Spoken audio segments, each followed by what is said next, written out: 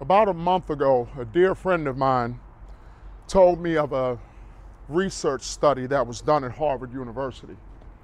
And in this study, they took a room of people that were all aware of what was being done.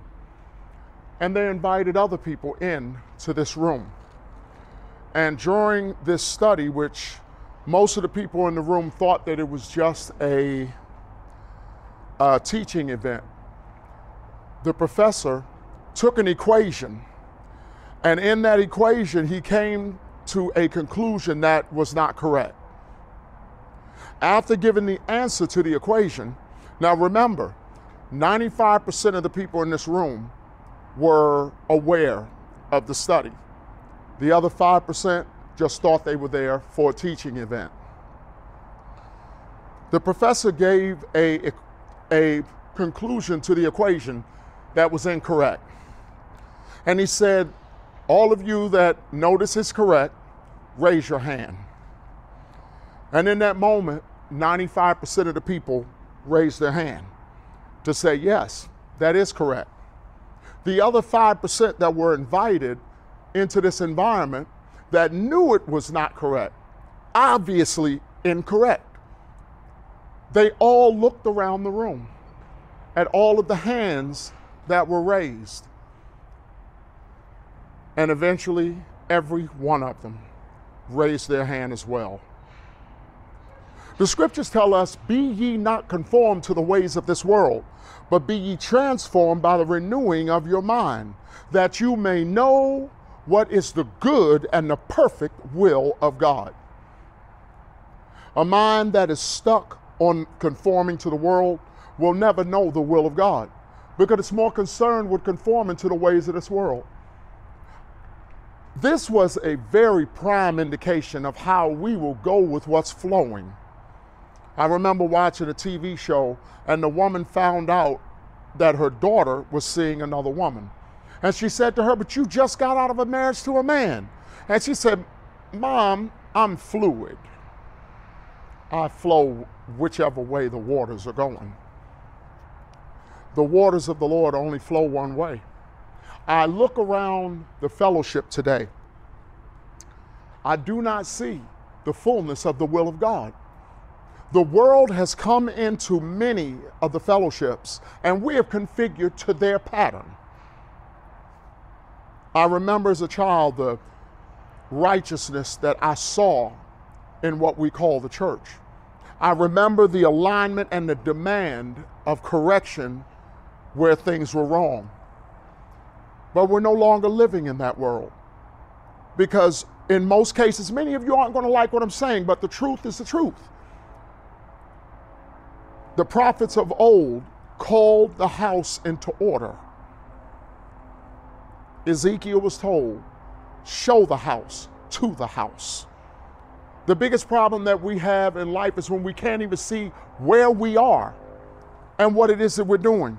So many people in what they call themselves a marriage or relationships, but everything that they do is catered around the satisfaction of their own heart.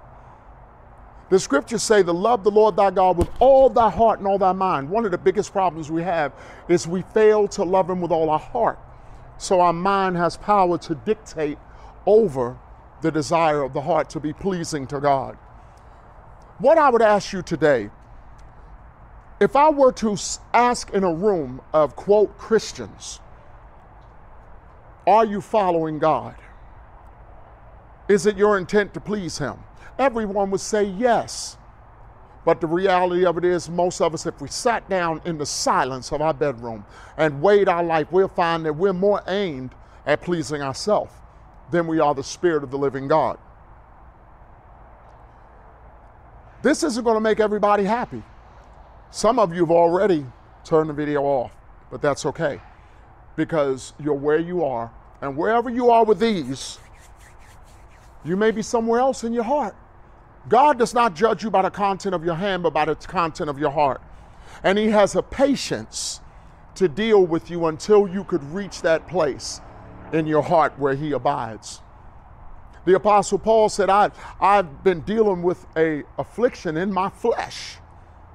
And I know that it was a social or moral issue because God had to tell him, my grace is sufficient for you and my strength is made perfect in your weakness. But we first have to recognize that there's a weakness. When you recognize that there's a weakness, then you have more of a humility when you come before God. But when you think that you got it all together, just like that suit and those fine gator shoes you're wearing, you might find that you're not as perfect as you think. In the garden, Jesus said, if there's any way, let this cup pass from me. He knew that he came to die. There was no other way. But yet he intended for us to know that he understood humanity, the humanity of man. I don't want to do it. But he ended by saying, nevertheless, your will and not mine. God understands the failure of the hand, but he also understands the power of the heart. Where are you in your walk with him today? Are you simply walking for benefit?